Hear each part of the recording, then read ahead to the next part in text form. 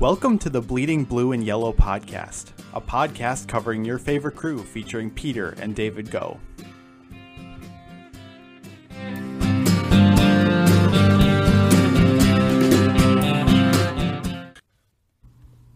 Hey everyone, welcome to another episode of the Bleeding Blue and Yellow podcast. Thanks for joining us. I'm your host, Peter Go, alongside our co-host, David Go. We're excited for this episode, covering an interesting week. A lot of kind of a high and low type of week for the Brewers. Some really good games, some really bad games, frankly, for the Brewers. But we're really here to cover that, the week, as well as some other topics as well. So anything before we jump in, David? No, it was a really interesting week to cover for the Brewers. I don't know if I'd say necessarily exciting, but there was a lot of up and down, like you said, and it'll be interesting to see how they move on from it. Yeah, definitely. And before I forget, our trivia question for today's episode: which of the following four players has the highest Brewers B-WAR? So again, that's Baseball Reference, wins above replacement, and that's during their time as a Brewer. So your four options are Sixto Lezcano, Jeremy Burnitz, Moose Haas, and Corey Hart. So we'll give the answer at the end of the podcast, but be thinking about that. Who has the highest Brewers B-WAR? Sixto Lezcano, Jeremy Burnitz, Moose Haas, or Corey Hart? So let's just jump into it and recap the week. Brewers off on Monday and starting the week on Tuesday against Detroit. Brewers falling in this one 8-3. Adrian Hauser, another rough start, going 4 2/3, giving up 5 runs. He has been a little bit disappointing really this year, and Brewers falling to the Tigers in Game 1, 8-3. Yeah, a little bit of a disappointing game. Hauser got hit when he got into the fifth inning of his work, getting towards that third time around. And we've seen that as kind of a common theme, not only with Hauser, but with some of the other Brewer pitchers. And so even though they were able to actually have 10 hits, which is more than they have had really almost any game this season, unfortunately, they did still fall 8-3. And Corey Knebel came back that game.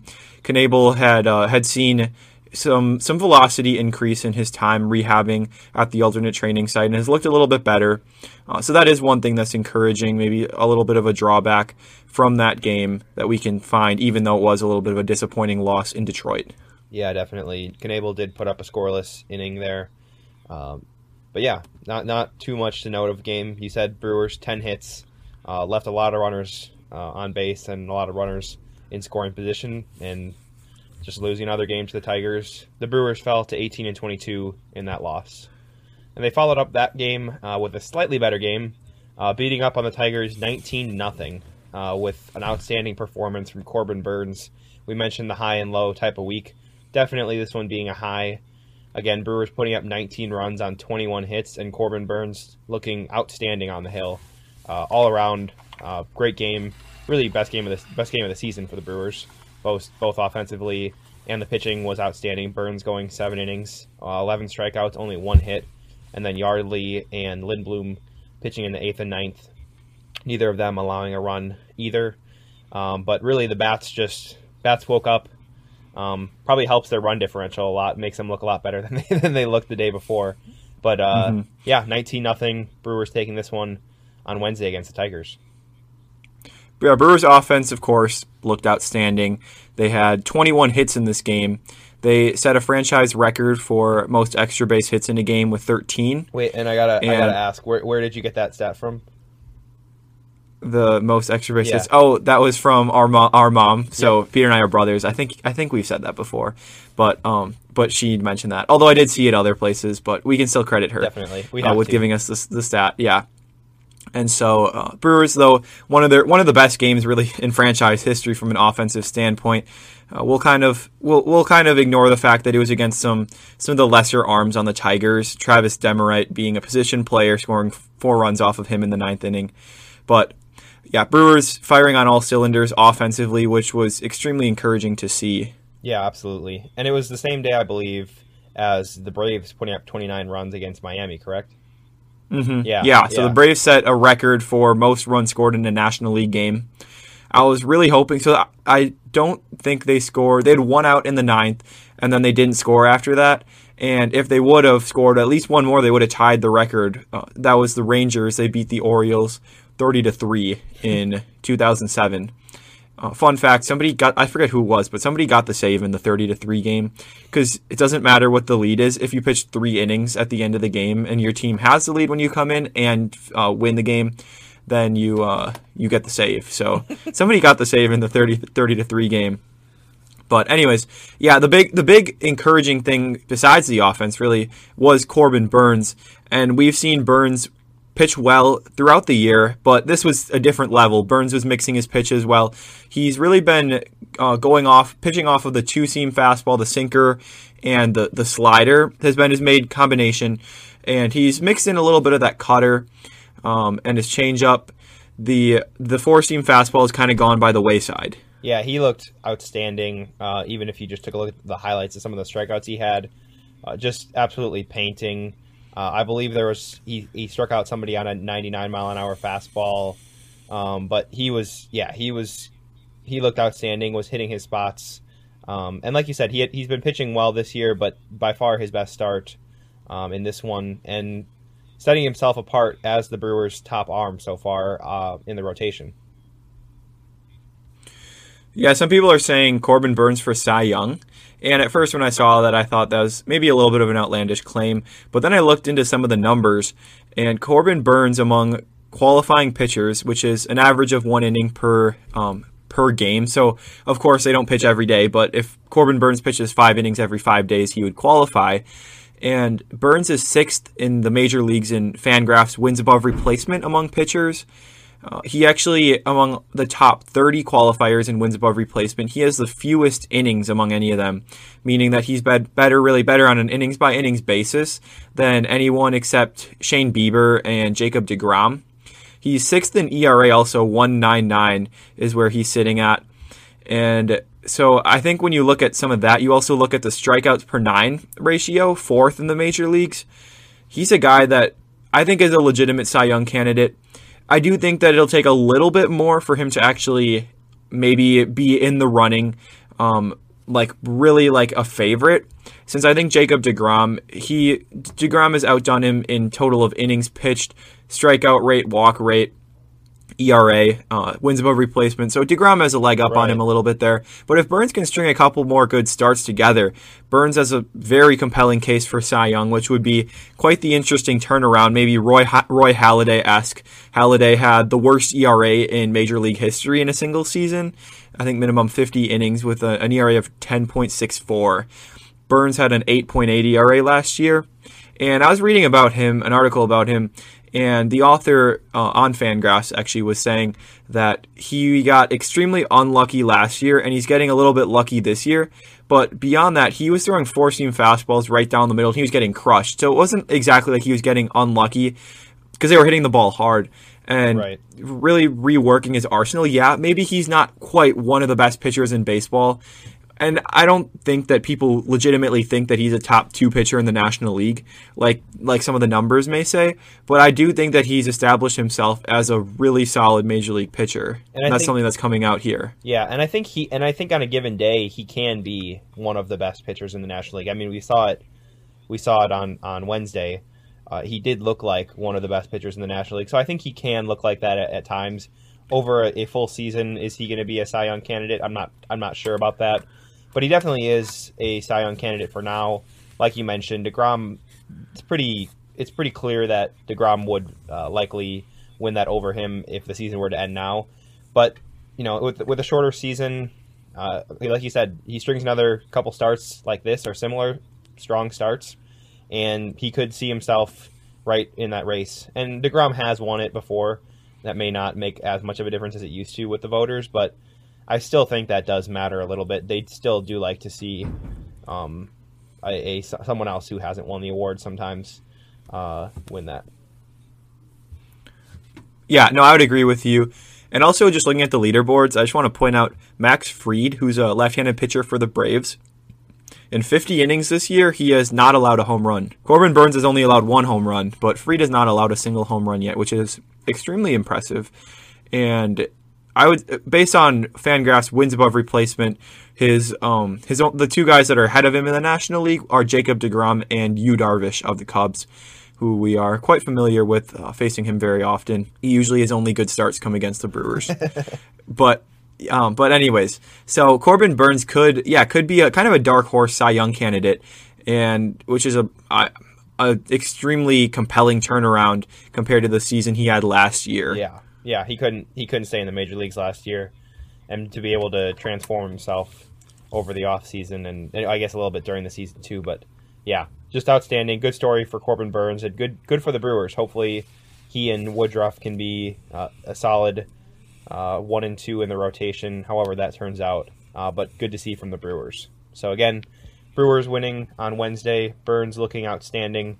The offense opening the floodgates, 19-0. Brewers winning that one against the Tigers in the series finale there on Wednesday.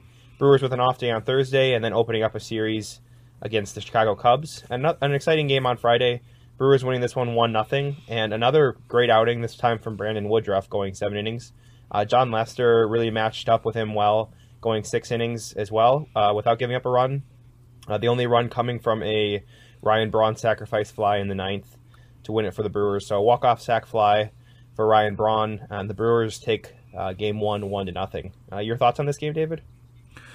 Yeah, I watched actually up until the 8th inning. I wasn't able to finish the game, but Woodruff looked outstanding. Lester really looked pretty good too. Maybe it was just a case of the Brewers hitters being bad. That also could maybe explain for it. But Woodruff was hitting his spots. I mean, he was hitting right on the corner. Nottingham did a great job receiving. I think that was also a big thing. And potentially calling the game, that's not really something that you can tell as a viewer. The sequencing, what of that is the catcher, what of that is the pitcher, especially with a young rookie catcher. But either way, Nottingham, I thought, did a great job behind the plate in that game. Woodruff, though, was really the guy that you look at and say, Woodruff looked like an ace. Even David Ross was saying that, who's the Cubs manager. John Lester was saying that. They said, if you need a guy in a big game, Woodruff is probably a top 10 pitcher in the major leagues. They were saying that he's a bona fide ace in that category. And while he may have struggled over a couple of starts recently, I think that this was a huge outing for him to kind of get him back on track. Right. Also, an interesting thing to note that Woodruff went 7 innings, 1 hit, no runs, no walks, 12 Ks. Entering Wednesday, the Brewers in franchise history had one such start of 7 innings or more, 1 hit, no runs, no walks, and 11 or more strikeouts. I know it's a little bit specific, but it's still, overall, I think it if you limit the hits and you don't walk anybody and get a lot of strikeouts, that's really the signs of about the best possible outing you could have. And if you take all of those games, entering Wednesday, one such game in franchise history, and then back-to-back games, Wednesday with Burnes and Friday with Woodruff, putting together 2 outstanding outings. I thought that was really encouraging to see also, that even though the offense may not have been able to deliver on Friday, the pitching was able to pick them up a little bit.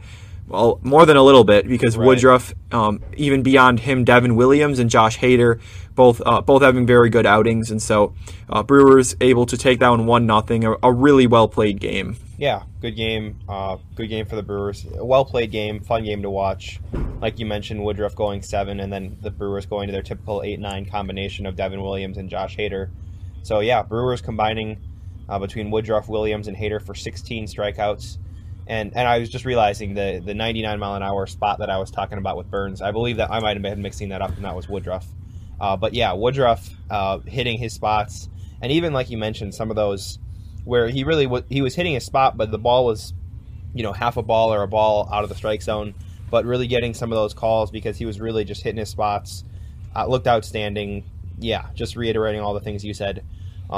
Good confidence booster for him after some shaky starts for his standards. And a well-played game. Brewers taking that one 1-0 in the series opener against the Cubs. And the Brewers following that one up in Game 2 on Saturday. A disappointing game for the Brewers, losing this one 4-2. Brent Suter ended up making the start after Brett Anderson was scratched due to hip tightness.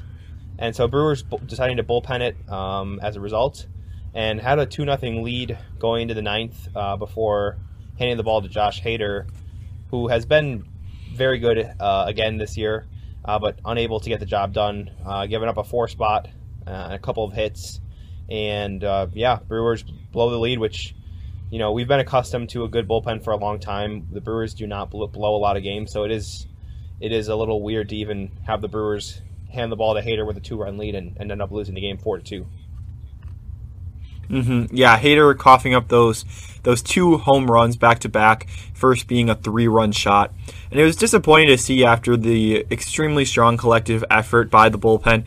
It wasn't so much of a case where we saw a guy like Woodruff or Burns dominating the lineups, but it was a collective effort. If you combine Suter, Peralta, Yardley, Claudio, and Williams, who were the 5 pitchers that pitched leading up to Hader, they combined to go 8 innings, 4 hits, no runs, 2 walks, and 10 strikeouts. And so even though, it's not like a starting pitcher dominated, the bullpen basically acted as a starting pitcher and dominated in this game. And then, unfortunately, Hader wasn't able to get the job done. And realistically, you can't expect Hader to convert every single save opportunity. Right. Like you said, we've been accustomed to it. Yeah. But I do think that it is a little bit disappointing. But at the same time, it's one of those things where it happens from time to time, and you kind of you move on and you go to the next game, which wasn't really any good. But also, Brent Suter, 3 innings, 6 strikeouts, no walks. Suter, who's not really a strikeout pitcher usually, has 11.74 strikeouts per 9 this year, which is outstanding. That's even well above average for a relief pitcher. And so Suter, and his walk rate is really low, and so Suter's been really good out of the bullpen. What is his what's his tumbles per 9 innings now? Tumbles per 9 innings, yeah. Well, it's about the same as his walks per 9 this year. Suter. Yeah, the tumble on Saturday while Suter was in the windup. I guess it was in the windup, so it wasn't a balk. Didn't cost him anything. Nope. And he did land it. I'd give him at least an 8 or 9 on the landing. Yeah, I don't really know what would happen if other pitchers did that on the Brewers. Like, I can't imagine like Burns or Woodruff being able to like recover from that. I can only imagine if Matt Albers did that last year. Yeah. It probably would have been like tripped and like takes like 4 recovery steps and falls over. Or Dan Vogelbach. Yeah, Jeez, if he's I was kind of hoping that Suter would like pop up and throw the ball like all in one motion sort of thing, but then it would have been like would that have been a pitch? I don't even know. I don't think so. Well, if it crosses home plate or the equivalent of home plate extended, then it counts as a pitch. If it doesn't, then it's a balk. Or in this case, it wouldn't have been anything. Right. Yeah, I learned that actually because one time a couple of years ago I was pitching. Oh, that's right. And I tripped over the mound, and I was like, I'm just not going to pitch it. But I realized there was a runner on second, I think, and so I was like, well, I'd rather take the ball. And my plant foot had already landed, but then I tried to still throw it, and it was rolling around like across the ground. We were like waiting to see if it was going to cross home plate, and it stopped maybe about 5 feet before home plate, so it was a balk. Oh, come on. So I learned that the hard way, but yeah, good thing that Suter didn't try to do that. But yeah, that was probably, maybe that wasn't the highlight of Saturday's game, but if it happened on Sunday's game, it would have been the highlight. That is true. Yeah, but yeah, just real quick, you talked about Hader's 9th inning appearance. Very surprising, rare to see, giving up hits back-to-back to Rizzo and Hayward, I believe it was. Hader, rarely gives up hits in general, but to give up back-to-back hits against lefties. 2 strikes on Hayward, too. Yeah, very, very uncharacteristic. And, yeah, we're just accustomed to lockdown Josh Hader, or before that, Knebel and Jeffress. It's been a long time since we've had... it feels like a long time since we had a game like that where a 2-run lead and ended up losing, giving up a 4 spot in the 9th, but yeah. Yeah, maybe dating back to the Derek Turnbow days. Derek Turnbow. Mm-hmm. Yeah. Or Eric Gagne. Yeah, Gagne with, maybe. Yeah. The start of the year, before Solomon Torres took over. Oh, yeah. Torres, that's right. Yeah. Huh. Yeah, the Brewers had Axford, who was really good, Hoffman for a year. And K-Rod was was underrated. He was good. Yeah. So, Brewers have had Jim Henderson. Oh yeah, Big Jim. Yep. Yeah. No, but the Brewers have had pretty strong closers over the last 10 plus years. Agreed. Yeah. Fun fact, actually, talking about the '08 Brewers closing situation. If the season would have happened like normal this year, Tim Dillard's pitching coach, who we talked about Dillard in a couple episodes ago, but Tim Dillard's pitching coach would have been Brian Schaus this year. Teammates on the '08 Brewers. Brian Schaus is actually 51 years old now, believe it or not. '08 was, I think, his last year in the major leagues after a long career. He debuted in 1993, actually. Yeah, I know, but interesting that he I didn't realize he was already 39 at the time in 2008, whereas like I think Dillard was 25. So it's not like Dillard was like a baby or anything. We're not talking about like a 20-year-old. Right. But still, kind of interesting that 12 years later, of course, Tim Dillard's still in the minor leagues. By the way, quick plug: Milwaukee Milkmen, the American Association team, up 2-0 in the championship series, 2 wins away from a championship. Even if the Brewers might not bring home a championship this year, at least maybe some Milwaukee baseball team will. Yeah, Tim Dillard's on the team. Henderson Alvarez, he's another former. David Holmberg. No, he's on the Chicago Dogs, who are another team in that league. Clint Coulter is also in the league, former Brewers minor leaguer. Angel Ventura, for another Brewers farmhand. Catcher, Blake Alleman. pitcher? Pitcher. Okay. Ventura's on the Milkmen. Blake Alleman is another former Brewer minor leaguer and another team in the league. But either way, yeah. So Coulter's actually facing them right now as their a right fielder and bullpen catcher. Yeah, when he's DHing, he'll catch in the bullpen sometimes. But yeah, I guess we're just trying to avoid the inevitable and talking about Sunday's game. 12-0. Brewers get no hit. All right, so we can move on after that. Yeah. Fun fact: the only 2 no hitters at Miller Park in the history of Miller Park were both by the Cubs. But this is the first time that the Brewers were no hit. I know that you know this pretty well. Too well. But yep, Carlos Zambrano threw a no-hitter against the Astros in 2008 at Miller Park since there was a hurricane in Houston, and so they decided to play the game at Miller Park. Our dad promised us to go to the game. Yeah. And we didn't. Yeah. Yeah. We're still disappointed about that. He said that we were going to go to the game, and then last second he changed his mind. We were still pretty young, but he changed his mind, and then Carlos Zambrano threw a no-hitter. And knowing the situation, we probably would have had to leave in the 7th inning anyways. For school. Yeah. I was at the Ryan Braun walk-off Grand Slam game. Were you? Yeah. I mean, you were probably there. Yeah. Okay. I thought you were there. Yeah. Against Jesse Chavez, Pirates. I think. Yep. Jesse Chavez is still pitching. Yeah. Also, by the way. We left early on that game too. So for the parents out there listening to this, don't deprive your kids of Ryan Braun walk-off home runs, or maybe Christian Yelich walk-off home runs, or Eric Sogard walk-off home runs. Yeah, true. But yes, Zambrano. Yeah. I do remember that no-hitter quite well, actually. It is kind of an interesting fact, given that the Brewers weren't playing in the game. But yeah, Brewers no hit, 12-0. Yeah. I heard that actually the Brewers' batting average on the year didn't even decrease after hitting 0 for the game because it's already so low. But their team batting average was .213, I think, 2 weeks ago. And then after the game against the Tigers, it was up at like .255. Oh, that's which is a pretty quick turnaround. But yeah, Hauser, 4 innings, 7 runs. Only 2 of them were earned, but he didn't look good. Even the the first 3 scoreless innings that he pitched, I wasn't impressed. His command looked off.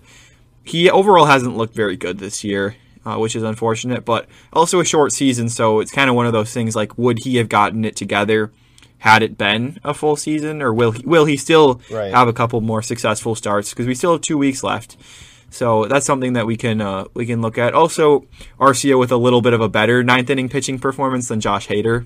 True. Arcia 1 inning, 2 runs only. Yeah, and he didn't allow any home runs. Yeah, I might go to Arcia next time in a close game for the closer role. Yeah. I'd consider it. And he's got high socks. True. So, and you see the shimmy, 49-mile-an-hour curveball. Jason Hayward fouled it off. Who's Josh Hayward? Yeah, no. Speaking of this game, who was it that I saw? I think it was Mills threw a 68-mile-an-hour curveball. I think I saw one of the Brewers pop out. I was in this game, 12-0 Brewers lost. It seemed like the Brewers had a ton of really, really weak contact, like a whole bunch of only 5 strikeouts Yeah. compared to 3 walks Yeah. for Mills. So like a whole. that- I saw I mean- so many infield pop ups and little flares like that either to the infield or just barely got to the outfielders. I mean, just a lot of weak contact. But yeah, Brewers no hit. Hauser again, poor start. Feyereisen came in after gave up a pair of runs as well in 2 innings. Corey Knebel made another appearance, giving up a run in an inning, and then like you mentioned, Arcia pitching in the 9th. I forgot to mention Rasmussen going in the 8th, but yeah, Brewers losing 12-0, no hit, just 3 base runners. Not Can much we also else. mention that Alec Mills' XFIP, which is a Fangraph stat, actually got worse after this game? So entering the game, it was at 4.75, and now it is at now it's at 4.8. It was 5.04 for the game, since he only had 5 walks per 9 and compared to 5 strikeouts per 9 compared to 3 walks per 9 for the game. Yeah, kind of a disappointing game for him all around. But I Yeah, did hear the I know, announcer yeah. say that he was a college walk-on, which was kind of cool. Yeah, at Tennessee at Martin. Yeah, and like a 20th round pick. Yeah, Yeah. so that is kind of Yeah. cool to see. Yeah. Yeah. Yeah, what do you think about just seeing Jacob Nottingham here in the lineup, batting 9th? Not necessarily, I mean, he's hitting 160 so far in the year, but getting a lot of the playing time. You mentioned him a little bit, looking good behind the dish with Brandon Woodruff. What are your thoughts on the amount of playing time that he's had, and as a result, Narvaez has had? I think it's been pretty good because even though he might not be hitting that well, Narvaez is hitting horribly. Narvaez just looks off right now. It's one of those things where I almost wonder if he might be non-tendered in the offseason. Yeah, I wouldn't rule it out for sure. yeah, we didn't give up Especially, a ton for him either. Right, so that also might cut it. I mean, we non-tendered Scope after giving up, I wouldn't say a big haul, but some value there. So I could definitely see it. And Narvaez, when he's not hitting, isn't really producing any value because he's not good defensively Right. at catcher for the major league standards. And so I think Nottingham, as a result, has a little bit of a leg up there. I think Nottingham, we've been seeing him get more of the playing time. This was really the first game where he caught and the pitching staff didn't pitch well. I think entering the game today, pitchers for the Brewers had about a 1.5 ERA this year when caught by Nottingham, I should say. And so I think that's something that the Brewers are certainly considering. Yeah. Council knows that. Nottingham's actually been playing about 3 out of every 5 games. Yeah.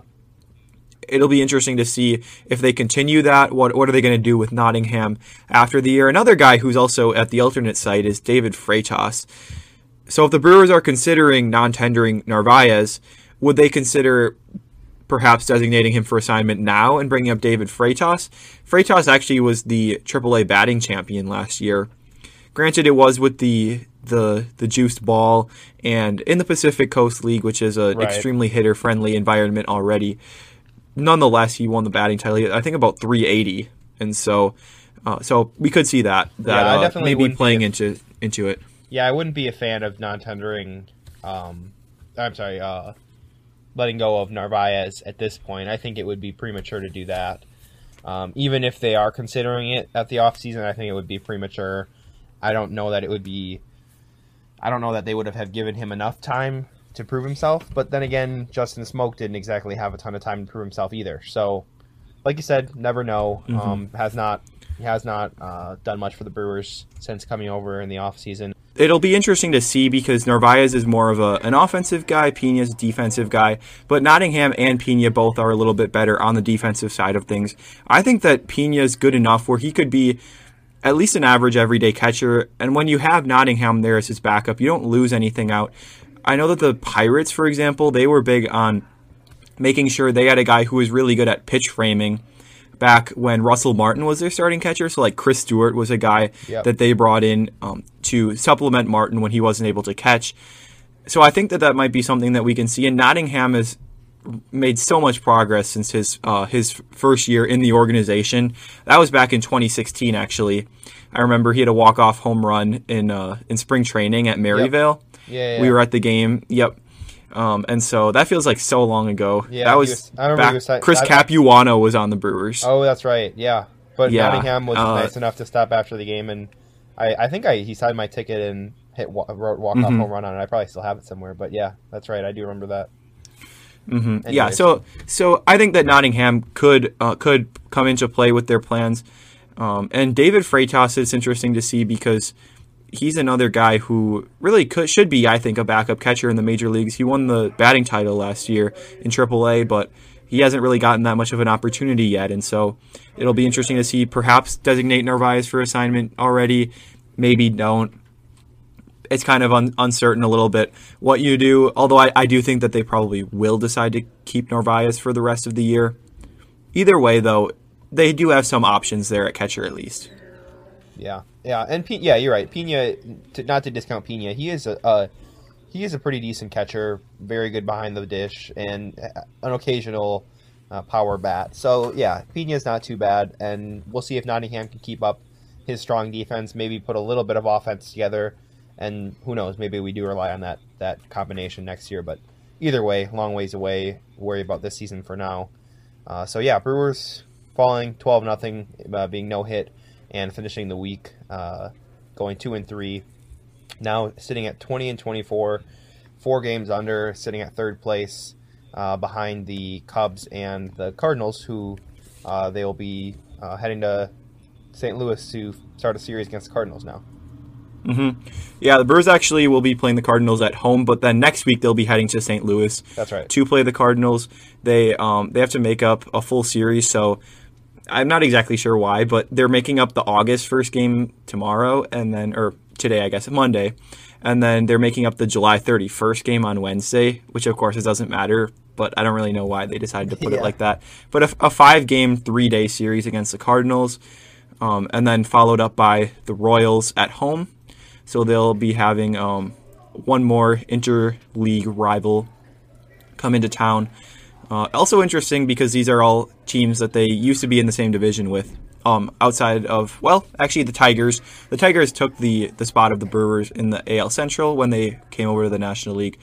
However, the Tigers were with them in the AL East. But anyways, 5 against the Cardinals, 3 against the Royals, and then next week 3 against the Reds before going and playing before going to St. Louis and playing a 5-game, 4-day set with the Cardinals, and that will end the year. So 10 games against the Cardinals. The Cardinals are only a couple games in front of the Brewers, and so this is really going to decide the season, these 2 series against the Cardinals, and then just hopefully being able to take care of business against both the Royals and the Reds. Yeah, 2 games back behind the Cardinals. Like you mentioned, 10 games against the Cardinals, so nothing but opportunity for the Brewers to take over that second spot in the Central if they're able to succeed in 10 games against Cardinals, and like you said, take care of business, especially against the Royals, winning hopefully at least 2 out of 3 against them, and ideally taking 2 out of 3 from Cincinnati, who has underperformed this year as well. So yeah, Brewers absolutely still in the race, as we've talked about just about every podcast with the expanded playoffs. Brewers still in the race, and we'll see what they're able to do going forward. And so one thing I did want to mention, we were talking about how good Burns has looked, how good Woodruff has looked, but 2 other arms that have been outstanding this year for the Brewers, specifically Devin Williams, who we've touched on before, but Williams, as a rookie this year, it seems to be a potential Rookie of the Year candidate. Is that something that you see him having a legitimate opportunity to win? I think so. I think that if he doesn't have a legitimate shot to win, that means that no reliever really ever will have a legitimate shot to win that award.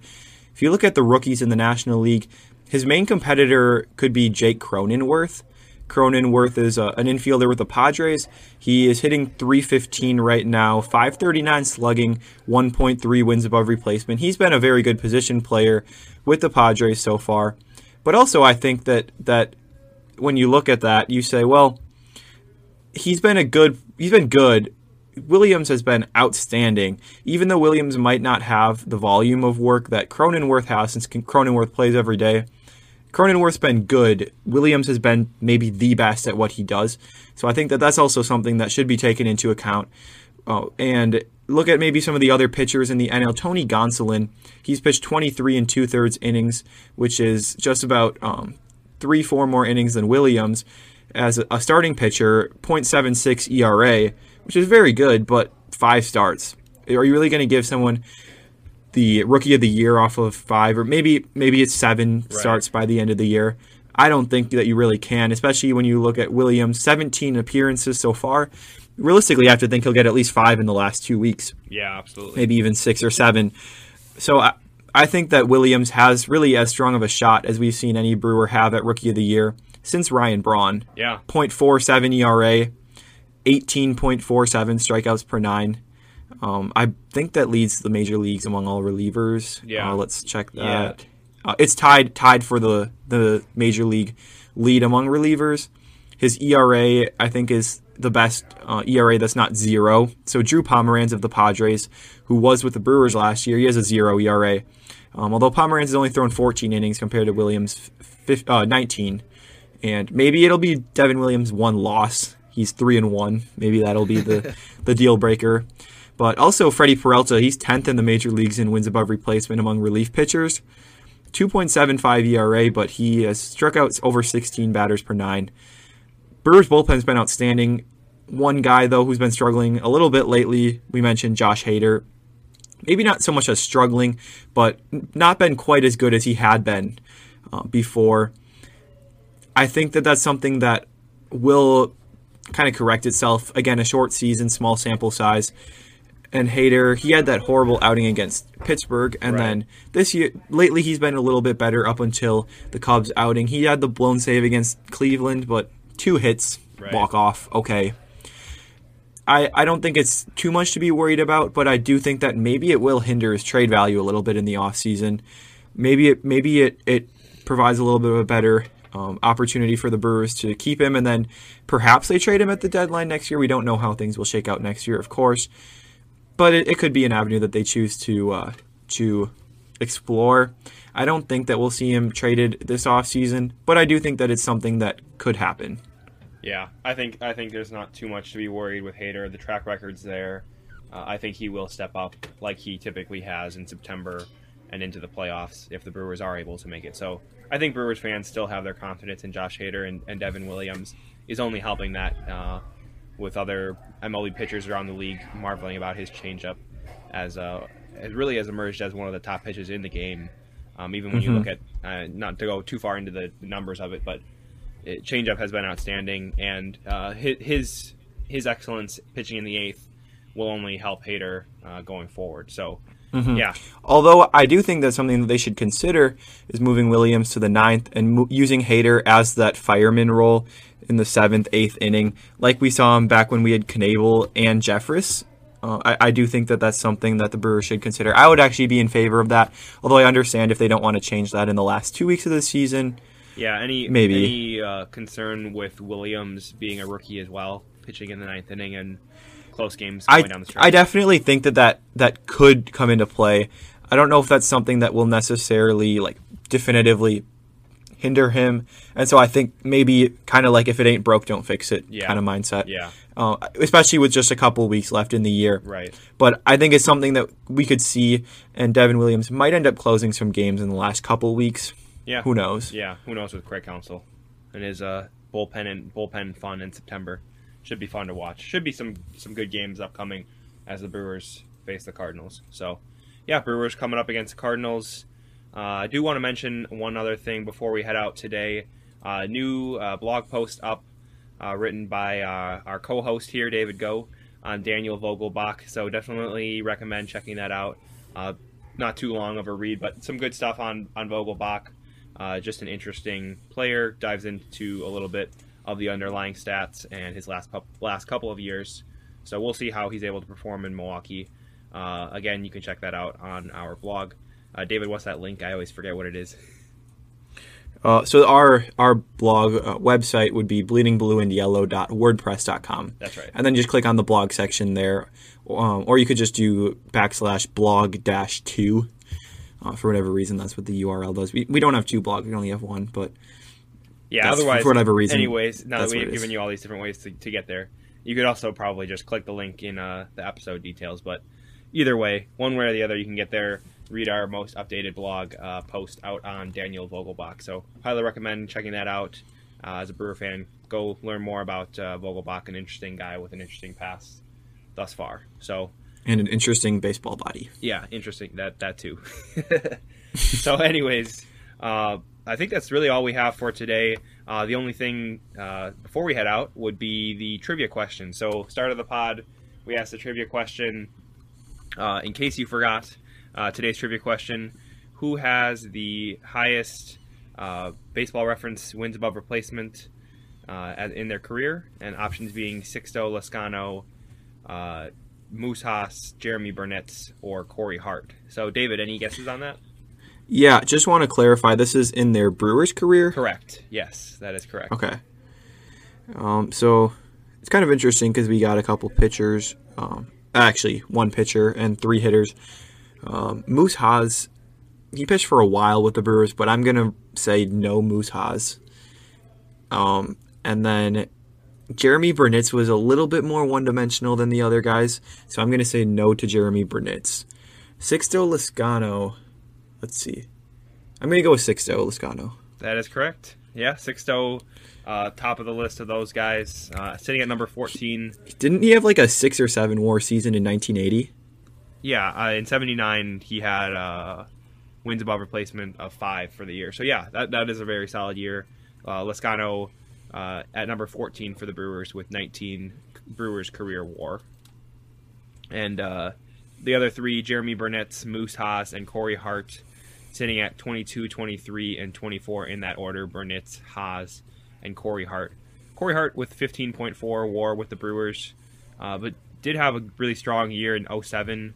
He actually led the Brewers in wins above replacement that year, even though Fielder hit 50 home runs that year. But yeah, Corey Hart had a kind of quietly good Brewers career. He did battle with some injuries as well.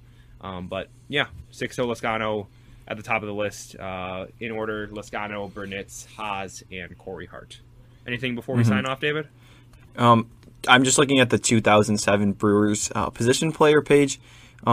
Prince Fielder and Ryan Braun combined for -5 wins compared to average defensively in 07.